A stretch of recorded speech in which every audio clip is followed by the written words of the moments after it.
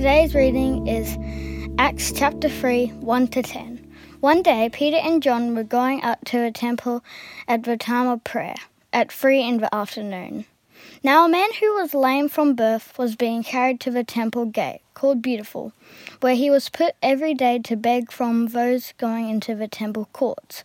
When he saw Peter and John about to enter, he asked them for money. Peter looked straight at him, as did John. Then Peter said, "Look at us." So the man gave them his attention, expecting to get something from them. Then Peter said, "Silver or gold I do not have, but what I do have I give you. In the name of Jesus Christ of Nazareth, walk."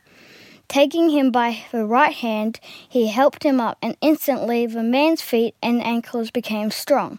He jumped to his feet and began to walk. Then he went with them into the temple courts, walking and jumping and praising God.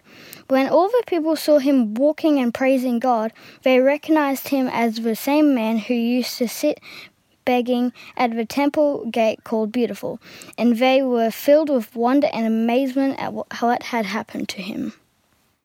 In many ways, it was just another typical day. Peter and John were headed up to the temple at the usual time to pray. A lame man who was unable to walk, as was his daily practice, was also being carried to the gate of the temple to ask for help. But something amazing was about to happen. For upon hearing the request for help, Peter and John didn't simply slip by, but looked straight at the man for his attention. They didn't have any money to offer, but they had something much greater to give: prayer. And so boldly, by the authority of Jesus, not their own, they prayed that the lame man would walk. And instantly, we're told, the man's feet and ankles became strong, and the man was healed. And his reaction? To praise God. Why? Because it was by God's authority that the apostles prayed, and it was by God's power that the man was healed. This was not just another typical day. How amazing that Peter and John stopped. How amazing that they prayed in God's strength and not their own.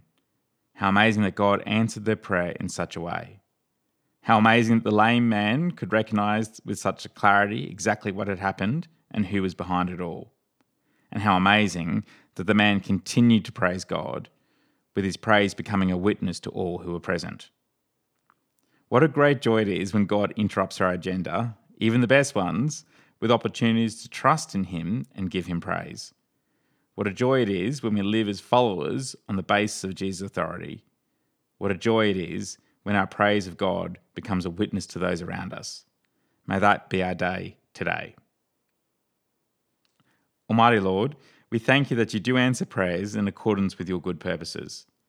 Please help us to trust in your authority and not our own. Please help our lives to be characterised by praise so that many might be pointed to you and your saving grace. In Jesus' name, Amen. If you have any questions or would like to find out more about our church, visit stbarts.com.au.